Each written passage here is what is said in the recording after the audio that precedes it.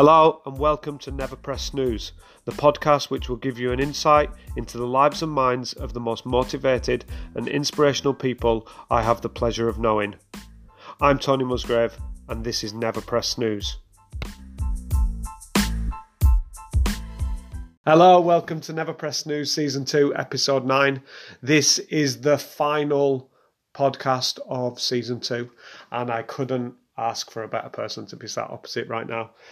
We are a couple of days prior to going into the second lockdown and we felt that this had to be recorded now. And I'll be honest, I've been pretty nervous about this whole thing. The podcast is about people who inspire me, and this individual, trying not to well up already, inspires me every single day. We've been trying to get together since the beginning of Season 1. And when you hear Terri's story, I think you'll understand why it's been complicated and we've not been able to get the period of time together that we wanted in order to spend some quality time together and share this story. Like I said, the people that come on this podcast are here to inspire me. Welcome to the podcast, Terri Camp. Thank you. Thank you for having me. You're more than welcome. I genuinely haven't been this nervous. My hands are shaking since I sat in a car park with Katie Webber recording episode number 1. You are the closest person I think I've done this with, and given the circumstances of why we haven't been able to get together and why we just haven't spent enough time together over the last couple of years, I don't think it's an absolute honour. So usual questions to start with. Can you remember where we met? I can. I was pregnant and I'd recently got back in touch with Carly, and she was giving me hair extensions to cover up my arms because I didn't like them while I was pregnant. Okay. Vanity over anything else. Yeah. I think you're missing a bit of that out of that. I think you asked me if I was 44. I was actually 38, I think, 39. You're actually younger than me. Yeah, you're older, by the way. Yeah. And I think from that moment, we really hit it off. I try not to blow too much smoke here, but what I would say is you are, without doubt, one of the most inspirational people I've ever had the pleasure of knowing. You light up rooms when you walk into it. Every single person that knows you knows how kind and generous and thoughtful you are. And when you came back into Carly's life, obviously I'd never even heard of you before. She'd mentioned people from school, and then you come back in, and you didn't just come back in and you're Carly's friend. You came back in and immediately we became friends, and I would regard you as one of my best friends in the entire world. And that's why this is quite difficult to do. And I feel this is going to be a tear fest. I'm staring right opposite your table and I'm already welling up. So, okay, enough about me talking. Tell us a little bit about yourself. Okay, I am a mum to a beautiful little lady. I've been in the banking industry since I was 21. And I have been fighting cancer on and off since I was 30. Yeah. You said there about coming back into our life when you were pregnant. You labelled yourself prior to that and during that pregnancy as the most non-maternal person that has ever existed. Yeah, very much so. Carly's on Facebook one day and she tries to explain to me this person and this situation, and you'll never guess what. And I couldn't understand it because obviously I didn't go to school with you. I didn't know the history behind what had gone on. I didn't know about your lack of maternal instincts.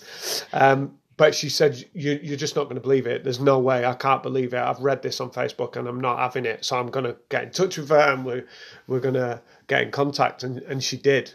Yeah. And it was true. You was actually pregnant. Yep. You know, my life was London Gina shoes, Louis Vuitton handbags, partying. That was what I did. I had cancer at 30 and they told me I couldn't have children. If I did fall pregnant, the chances of keeping the baby would be very slim. So whether it was a defence mechanism or not, I don't know. But I resigned myself to the fact, okay, I'm not going to be a mum, but instead I'm going to live the best life and go to all these fabulous places and do an amazing job, work with fabulous people, which I'm still thankfully friends with now. And then one day we found out that I was pregnant. My initial thought was the cancer's back because I had the same symptoms. But my doctor said, well, look, we'll do a pregnancy test just to be on the safe side.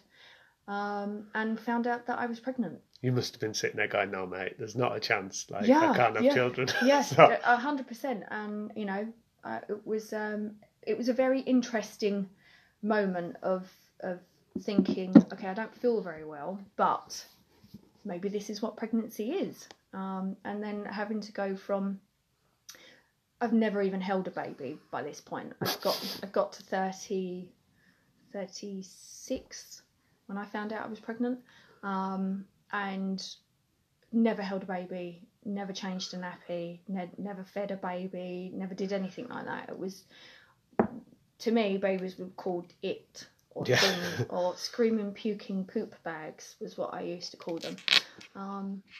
And even up until I'd planned the birth, I was going to have a C-section in Westminster, and I booked in to have my hair done that morning and to have my makeup done that morning. It was all elective, because of my history as well. They weren't comfortable with me giving birth naturally.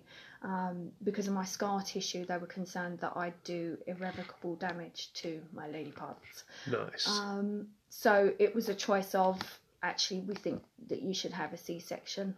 I was more than happy with that. I think the words that I used with Carly was, I'm too posh to push. Yeah. I'd had the whole thing planned, even down to bought the baby a little London outfit, knew which room I was going to be in, and the room was overlooking Westminster, which was fabulous. I had Big Ben in my background, beautiful. And then she decided that she'd come 6 weeks early.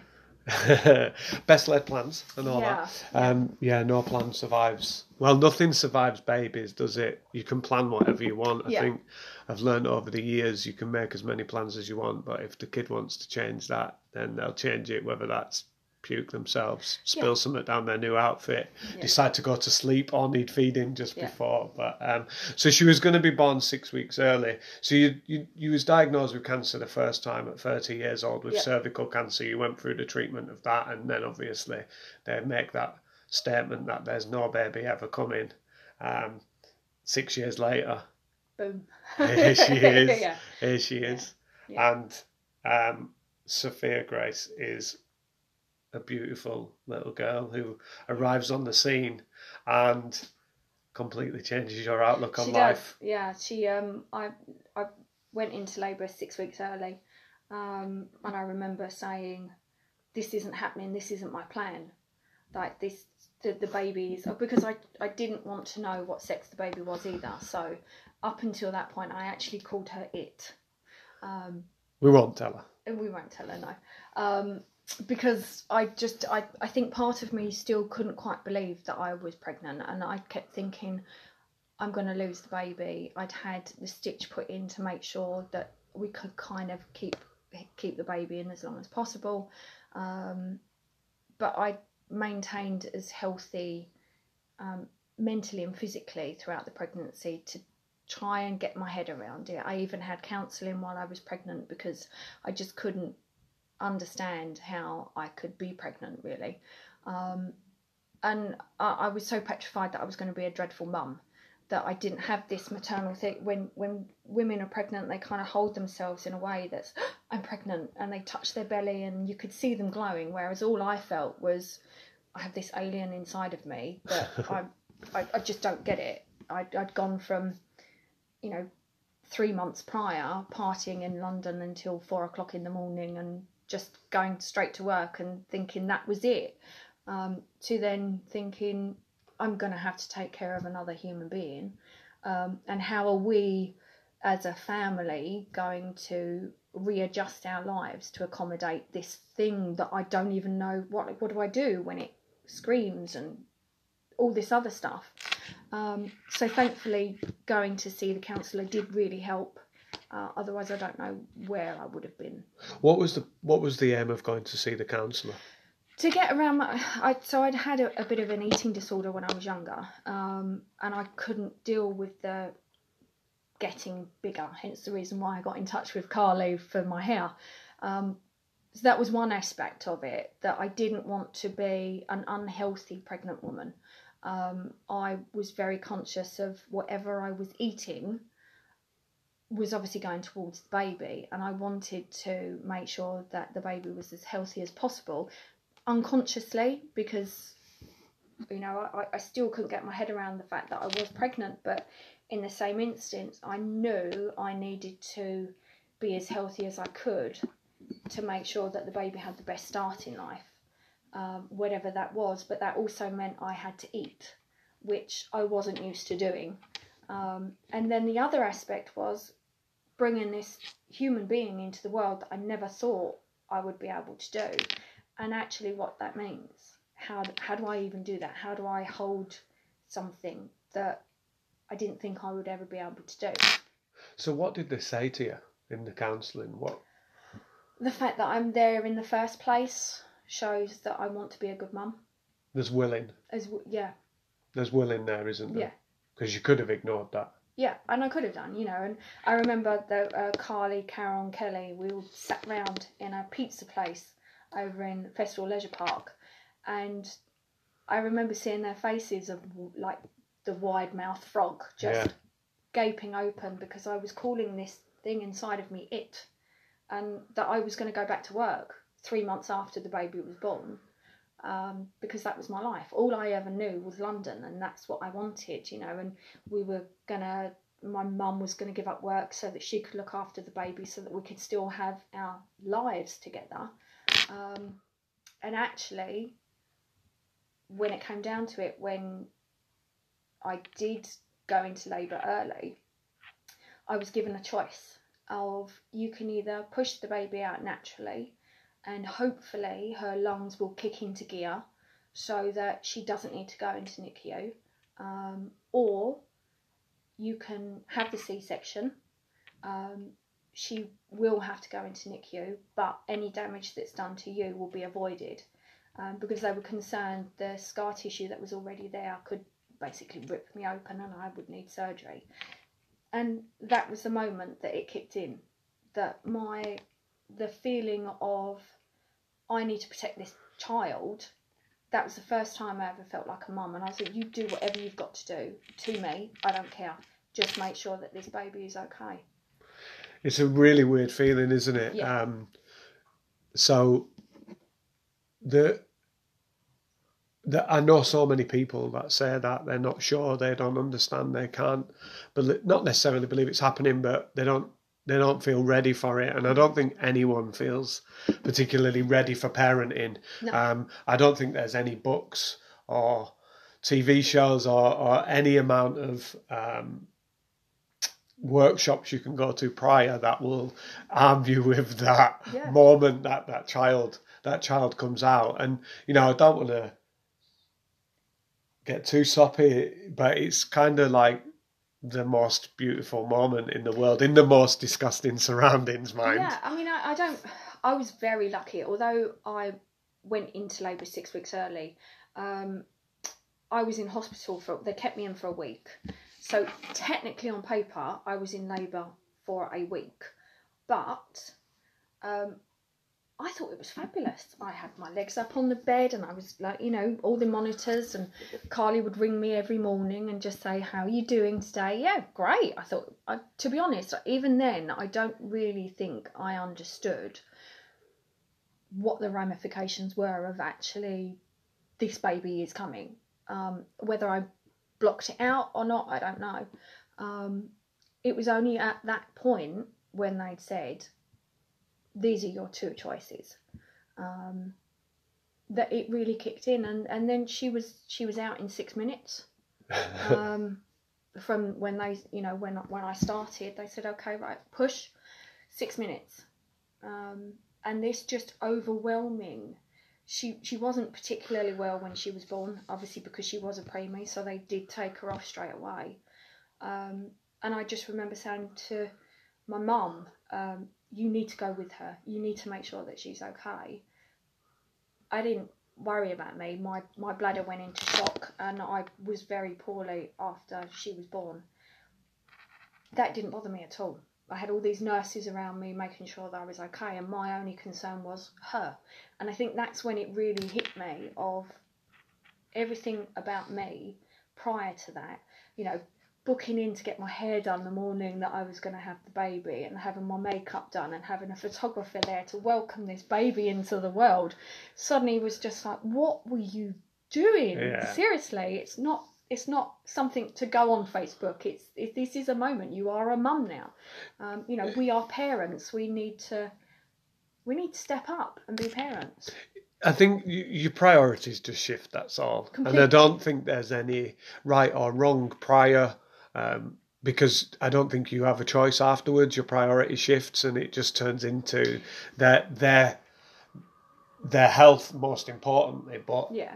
Everything of theirs comes first. Absolutely everything. Yeah, I mean, we both ended up finding ourselves in a situation where we've gone from, you know, thinking it's acceptable, which it is. You know, if you don't have any children, you can go out every night, and we'd go out and we'd have dinner and we'd have drinks, and all of a sudden our gear shifted to, actually, we want to be at home. We want to be at home with a baby, and you know, we want to spend our money on bits and pieces for her rather than spending. You know, I would never dream now of spending £300 on a pair of shoes, but at the time, why wouldn't you? Yeah, and I don't see any harm with that. You know, you as and still are a hard-working individual. You was earning your own money, and it was yours to spend on whatever you felt Still like. earning my own money. I know. I'm not accusing you of not.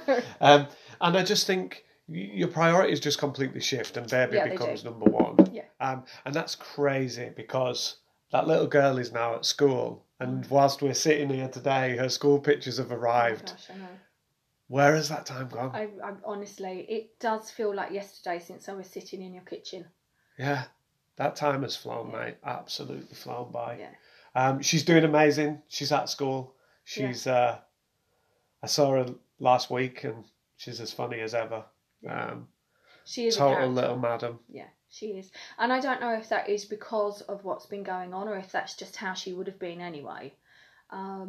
She's very mature for her age. Yeah, I think she's, and we'll get into that subject, but I think she's been exposed to things that maybe a lot of children don't have to be exposed to. And I know you've done that in a way that is right for you and is right for your family. And I think it has matured her, the whole situation. Yeah. And I do worry about what that will have, but what impact that will have in her future, I genuinely, I don't know. And I hope that I will be around long enough to see what kind of person she will grow up into. But it is very difficult to shield them from certain things. You know, when she was only a year old when we found out.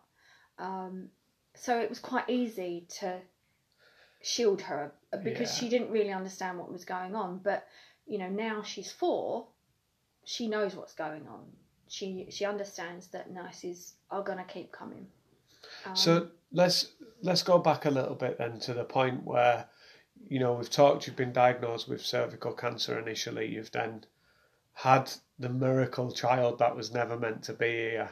And I'm a big believer in fate, and I truly believe that was meant to happen. And the years that follow on from that will probably explain where my reasoning comes from for believing that was meant to happen. Because I think, in terms of a legacy that you're gonna leave behind potentially. Yeah. This is pretty amazing. Yeah, I mean, you know, so I had a discussion with one of my previous oncologists about how I was even able to fall pregnant in the first place. And it actually works out that the size of the tumours that they found because it's bowel cancer, completely unrelated to the cervical cancer. Apparently, I'm just unlucky. Yeah, cheers. Yeah, thanks for that. They seem to believe that the tumour was already there, and because my body was fighting so hard to grow this tumour, I was actually on antibiotics at the time for a lung infection, and they think that and steroids to try and help with this lung infection because I just couldn't shift it. They think that's because the cancer was already there, which then meant I was able to fall pregnant. Yeah. And because of the steroids meant that I was able to stay pregnant long enough for them to put the stitch in. If they had have found the cancer, if they'd have done the blood test at the same time that I had the pregnancy test, they would have made me abort the baby. Yeah. So there is a part of me that thinks if they'd have found the cancer earlier, maybe I would have had a different diagnosis. But if they did find the cancer earlier, I wouldn't have her.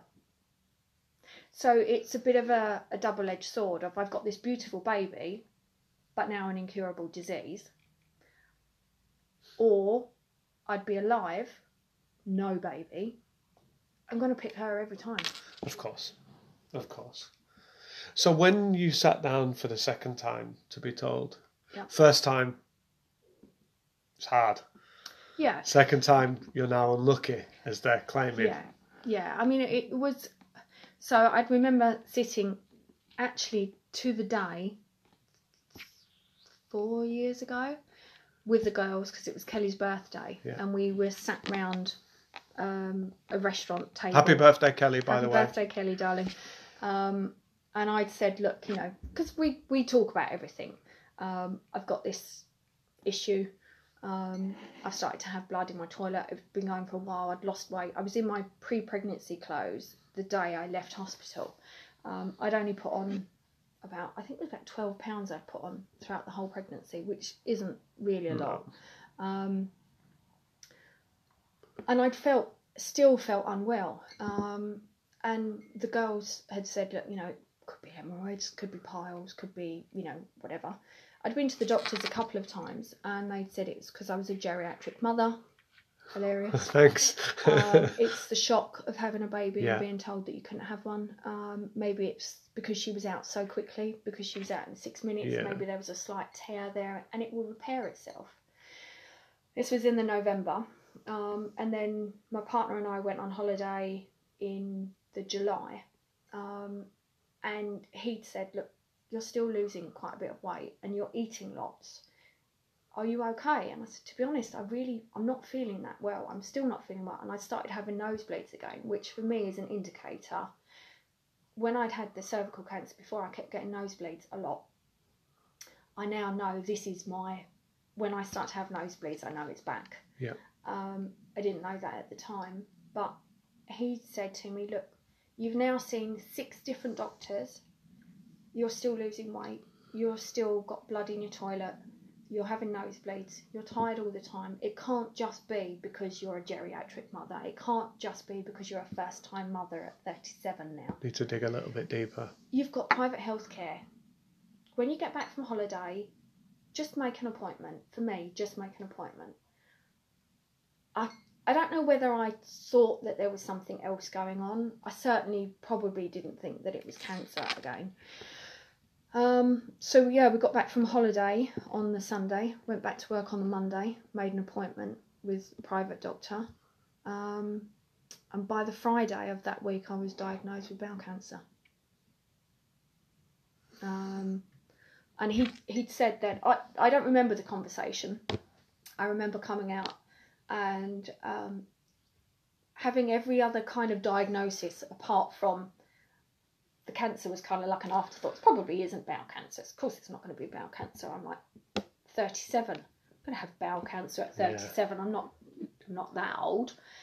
And then I was booked in for a colonoscopy on the following week. So I had to have an MRI, CT, blood tests.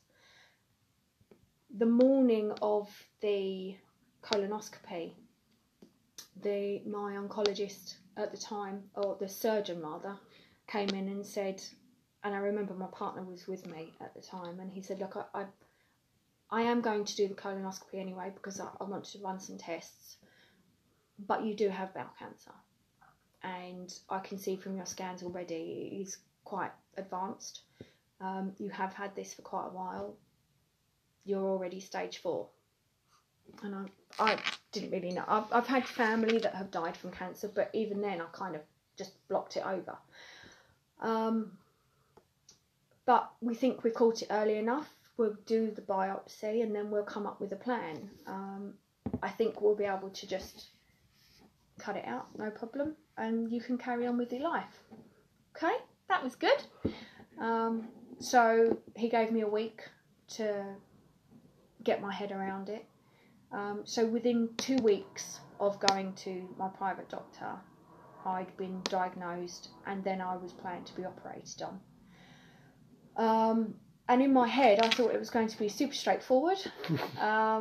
They were just going to... How very like you. Well, I guess in my head, I thought, well, they're just going to go in, sorry for the graphic details, but go in via my bottom, cut this little bad boy out, like they did with my cervix, and I'd be free to go home. And then the reality sat in of the meeting of, we're actually going to have to cut you from, you know, the bottom of your front, just above your pubic line, to maybe up to your rib cage. We are going to have to pull some of your colon and your bowel out, and you're going to need a bag. And that was a bit of a shock. I don't think I was ready for that. I'm still shaking now thinking about it. So that evening I got the girls round and Kelly said she was going to knit me a poop bag. And that's pretty much how we've dealt with it ever since. We laugh and joke about things because it's easier to laugh. For me, I find it easier to laugh and joke about stuff than it is to sit there dwelling on the... I could be sitting here with a poop bag right now. Thankfully, my colon was a lot longer than he anticipated, so they managed to cut a third of my colon and bowel out, and I didn't need a bag, which was amazing. So I was back home within a week, and he was still hopeful that I wouldn't need chemo. Sophia's about a year old at this point. She was a year, yeah. She was just, she was about 15 months old at this point. So that was hard, leaving her. That was the first time when I was being mum, dad, Justin and Sophia were all there to walk me down to the theatre. That was hard because it's the first time that I'd been operated on since having her, where I suddenly thought, oh my God, this is a massive surgery. What if I don't wake up? I'm leaving, you know, baby's dad, mum and dad, like my world, the 4 most important people in my life. I'm leaving them and I might not wake up from this. But the stark reality of that is without that surgery, you'd be leaving them anyway. Exactly. Yeah. So, but as it was fine. It was a success in as far as they got the tumour out. But unfortunately, they then discovered that it had travelled to various different lymph nodes on my para-aortic chain, which meant I needed chemotherapy. But at the time, they thought it would be a case of they called it belt and braces. Yeah. Very small amount, but we'll give you 6 weeks of chemotherapy tablets, and that should do its job.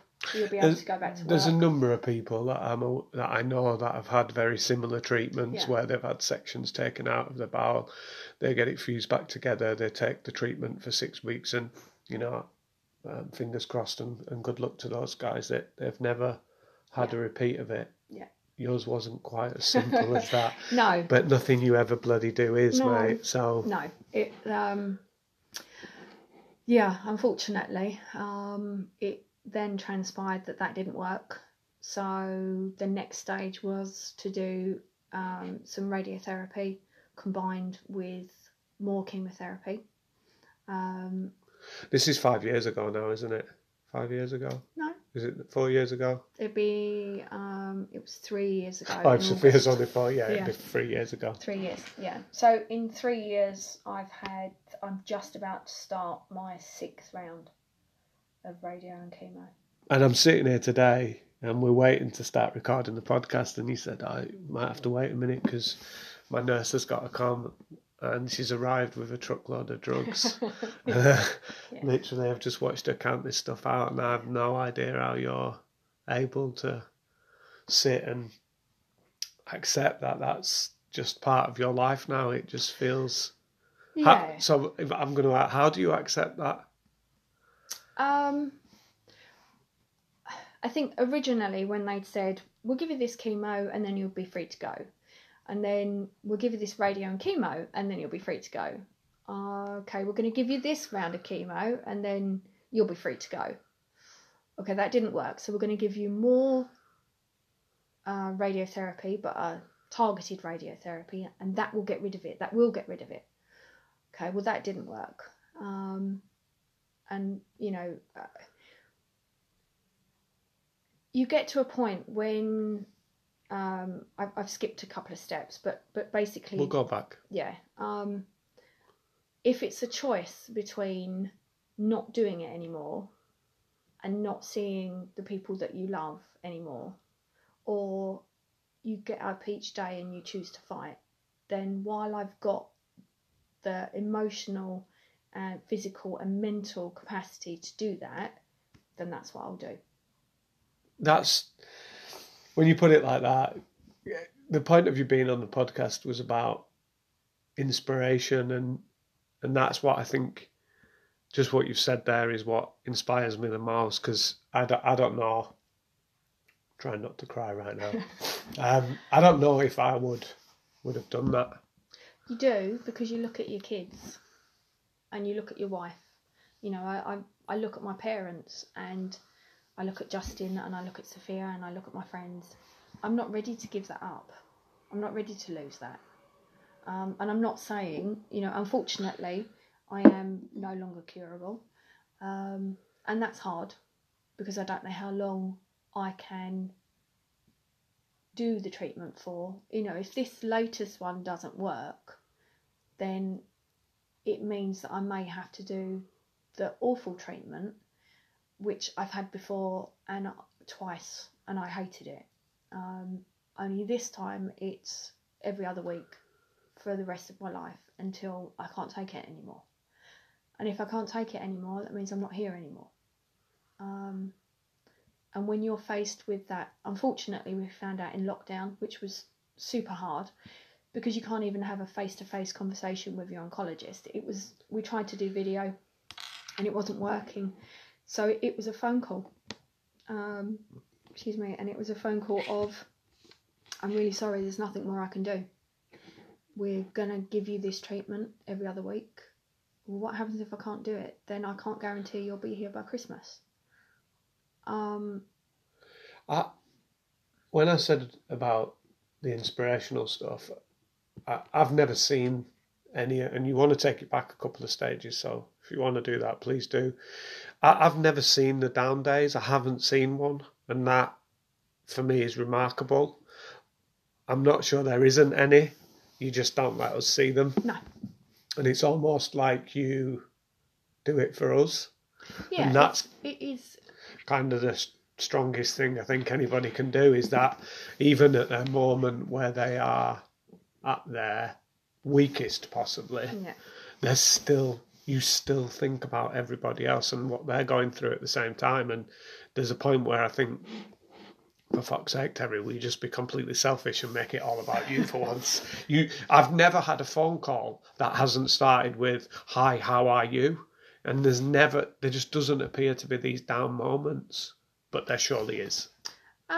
Yeah, there is, usually at 2-3 o'clock in the morning when I can't sleep and I'm pacing up and down wondering, you know, am I going to get to see her? You know, in March my concern was I'm not even going to get to see her at Christmas, which made me make the decision to move oncologists and look for a different path, because that wasn't good enough for me. And that gave me a few worried nights. Being told you're no longer curable. Well, just because one person says that's the truth doesn't mean to say it is. Unfortunately, it is. But I know you well enough to know that you weren't going to accept that as an answer initially. You was always going to go and seek another opinion or go and figure out potentials for something new. Yeah. Is there a new drug on the market? Is there a new form of treatment? You was never going to not exhaust that route, and that's why it's so inspiring, because at some point, I don't know if I would have just gone, I've had enough of this. I couldn't keep going. It's almost like you have hope, and just as it's starting to come through, it's taken away again, and that's happened on a number of occasions so far, and you're still sitting. Yeah, exactly, 5 times, right? Yeah. We're on number 6, and we're sitting here this morning having a coffee, like laughing and joking, like there's nothing happening. I don't know how you do it. I want to know how you do it. How do you remain positive when the answer is inevitable? Yeah. Because I just think I genuinely don't know how much time I've got left. I genuinely don't know how much time I've got left. And I make a decision. It's a choice. Do I sit here and cry? Do I sit here and worry about, the people that I love that I'm leaving behind? Do I worry about, am I going to get to see her be 5? Am I going to get to see her be 10? Or do I focus on the fact that while there is a treatment, while I have an option, that's what I do. And I get up, and technology is amazing. And if I'd have had this cancer 10 years ago, if they'd have found it 10 years ago, I'd be dead. But there are, even in the past 2 years, one of the blood tests that I had done wasn't available 2 years ago, and that's given me the option to have a cholesterol tablet that helps slow the growth of my tumours down. 2 years ago, that blood test wasn't even available. So if I can keep going, maybe in another 2 years' time, they'll find something that can slow the tumours, the growth of the tumours down enough to give me 3 months, 6 months without treatment. There's always the hope, and while I'm well enough, then that's what I'll keep doing. If I can keep doing it, I'll keep doing it. Just digressing slightly, welcome to podcasting. The neighbours have decided to do some building works in the middle of the serious podcast we're doing. Doesn't matter where you go, how much time you put in, somebody will make a noise in the background. Mm-hmm. Excuse the noise in the background, the neighbours are doing some building work. We just talked there about the first time you went through this. Sophia was around 1 year old and you have no idea what's going on, and their worries are on you, and you can kind of shield her completely from it. You mentioned as well that as Sophia's got a little bit older, it's not just about you living with cancer, it's about your family living with cancer, and everybody around is aware of your situation, including Sophia. How have you approached that, and how have you explained it to Sophia in a way that a child can comprehend what's going on, understand it, and still remain childlike, if that's the right phrase? Because it feels like an adult's problem. Yeah. But how you've managed this has been amazing. One of my first chemo nurses, from when I was having chemotherapy at home, also upside to having stage 4 secondary incurable. You get to have chemotherapy at home. You don't have to go out. Yeah. Luckily, we're in lockdown. You can't go out anyway. Exactly. She was lovely, and she bought Sophia a Peppa Pig nurse's box so that she could be a nurse at the same time as the nurse was here, so that it made it almost fun in a way. Sophia would do my blood pressure. She'd listen to my heartbeat. She always gets to put the plaster on my port once I've had my bloods done, and if I've had chemotherapy through my port, she would always want to put the plaster on afterwards, which is good in a way, because it means when other children hurt themselves, she's the little nurse at school, which is quite sweet. Yeah. It is hard because you do worry how much you're exposing them to stuff. I've tried to shield her from the yucky bits, like the being sick and the being really unwell. Thank goodness the first time my bowel twisted, she was young enough to not really understand. I was carted off to hospital in an ambulance, but she was maybe 18 months old, Yeah. so she doesn't remember that. And the second time it happened, she was actually with my mum and dad. We were having a couple's night, and unfortunately ended up with me being in hospital. But she doesn't remember that, which is fantastic. But there are things that she does remember, like me being sick at night. She would get up and come in and rub my back while I was being sick in the bathroom and say, "Don't worry, mummy, I'm here," which, whilst is lovely, is also heartbreaking, which is why I think I shield people from that side of it, because it is upsetting for them, which then makes me upset. So seeing my parents get really upset, for me, is heartbreaking. Seeing Justin get upset is heartbreaking. Seeing my friends get upset is heartbreaking, because I'm the one that's doing it to them. Not intentionally, though. No, I know, but even us having this conversation, you got upset, which breaks my heart, because I'm causing you pain. And I know it's not intentional, but if I can shield people from that in turn doesn't make me feel as bad. Okay, yeah. So as long as there's an sense? outcome for you, because we don't need. Some of us don't need protecting, so you don't have to protect all of us. But by protecting you guys, if you're, it protects me, and that's okay. Yeah. But please don't ever just protect us for the sake of it, because our job.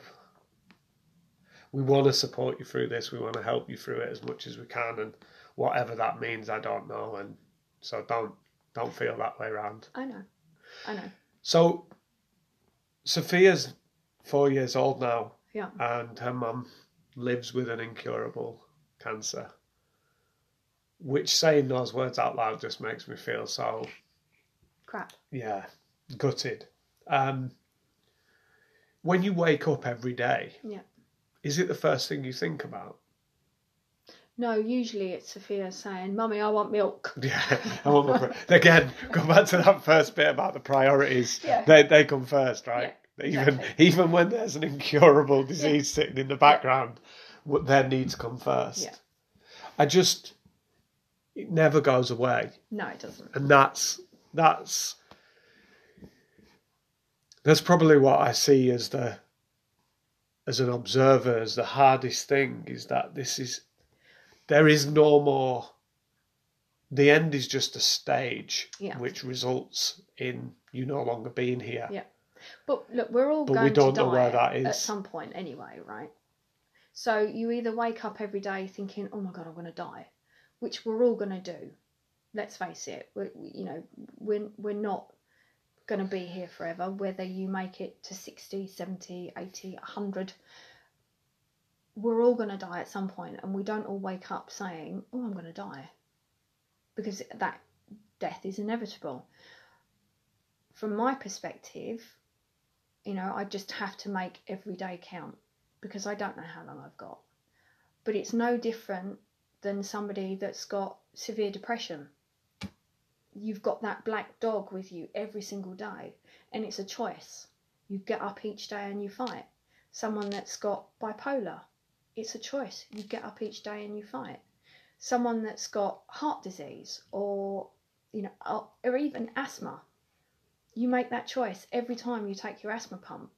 I'm going to keep fighting, so I'm going to take my asthma pump. You've got low blood pressure, you've got high blood pressure, so you've got to take heart medication. It's a choice.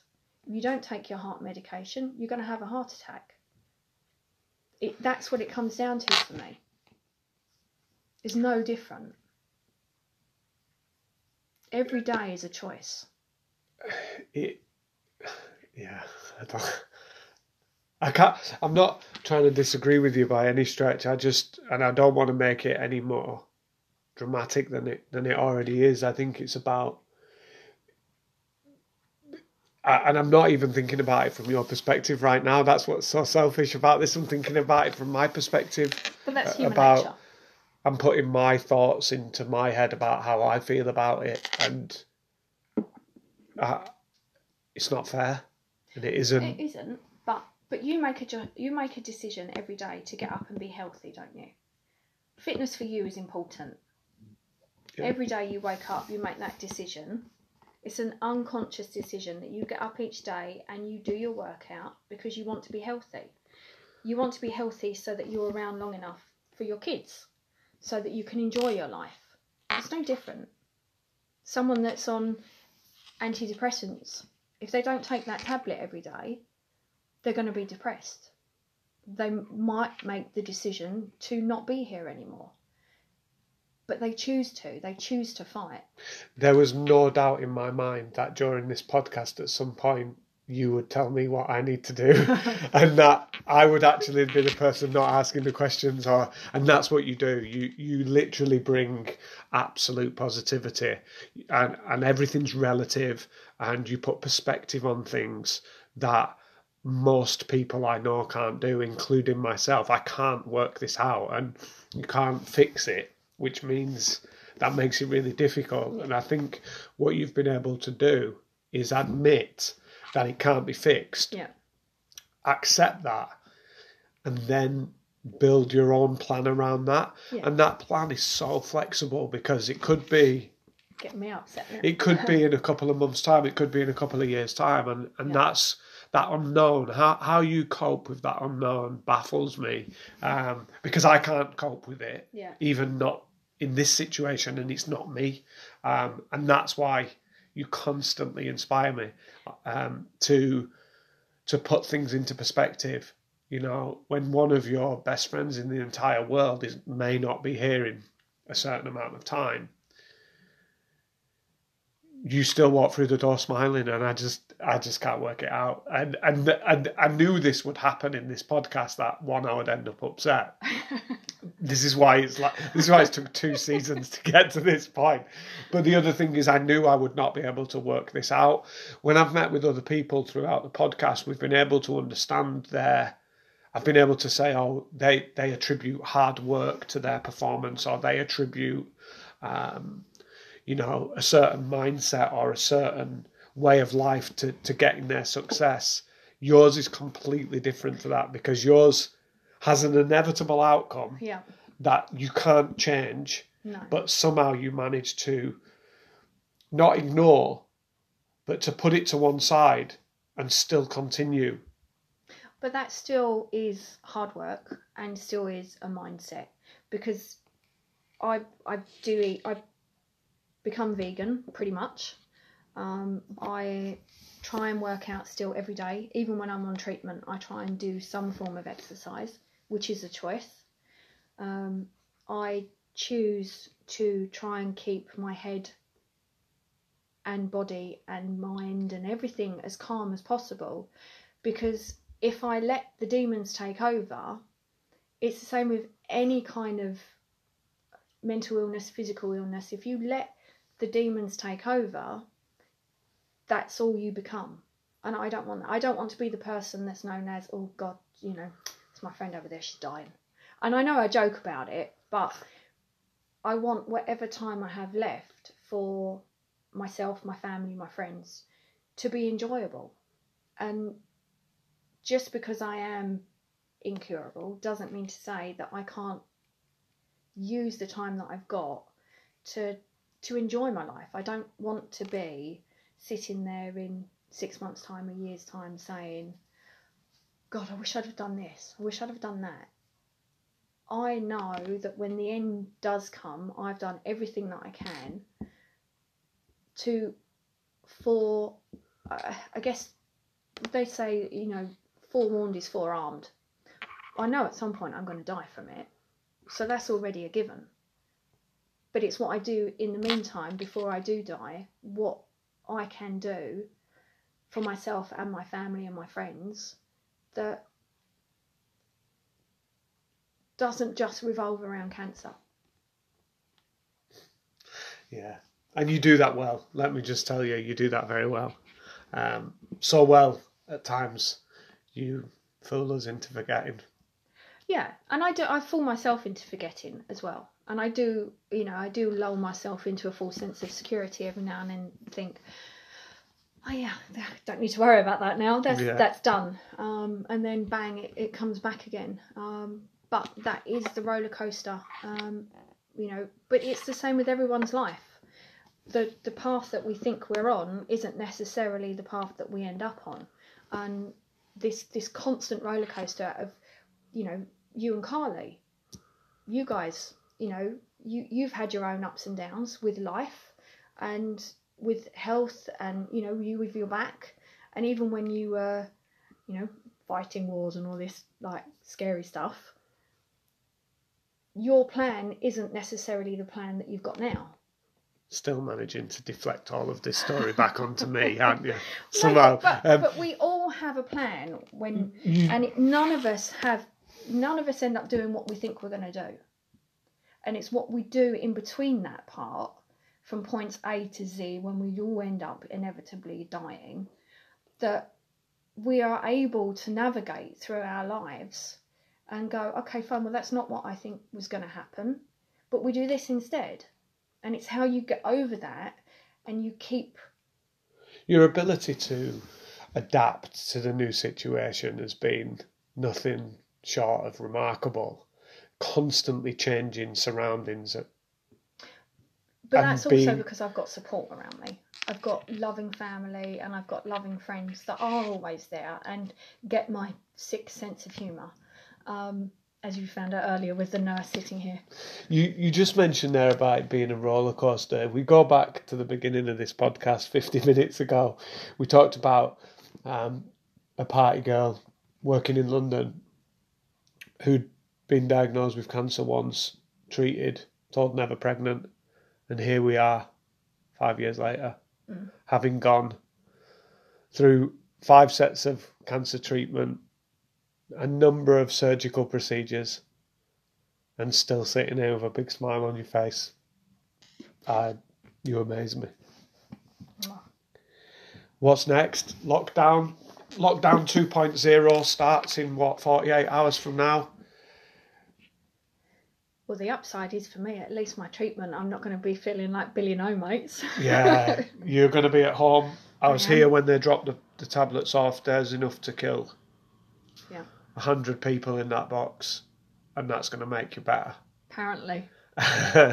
I'm amazed by what you've got to do to get through this. 4 weeks of lockdown. I'm not going to see you for that 4 weeks. Video calls only. You will see me on the other side. I'll see you on the other side. Yeah. Wedding plans on hold. Well, yeah, we're toying with the idea of bringing it forward. Maybe that'll be the 3rd or 4th time we've moved the wedding now. But most people are just getting pissed off for moving it once or twice. You've moved it 4 times, and you've gone through chemotherapy 5 times in that period, and you're still not pissed off. No, it's we know we love each other. Being married doesn't change that. It could be that we get married as early as February next year, or we keep to the August date. Ultimately, we know we love each other, and that's the only thing that I think. As long as you have love, then it doesn't matter. As long as you can keep fighting, then it doesn't matter. Terri, I'm going to stop talking now and end this podcast before I burst into tears and it's all recorded. I hope the treatment goes all right over the next 4 weeks. You know where I am if you need anything. Always. You're going to be amazing. You're going to come out the other side. I genuinely can't wait to see you walk down the aisle. and look amazing. You always look fabulous. Might be via webcast. I'm sure it might be a Zoom wedding, Yeah. but however it works out, I genuinely can't wait to see you walk down the aisle. How you do this, I'm lost for words. I don't know how you remain hopeful in a world that has a limited amount of hope for you. You're an amazing mum. You're an amazing wife to be. And most of all to me, you're an amazing friend. Thank you very much. That's Never Press Snooze, Season 2.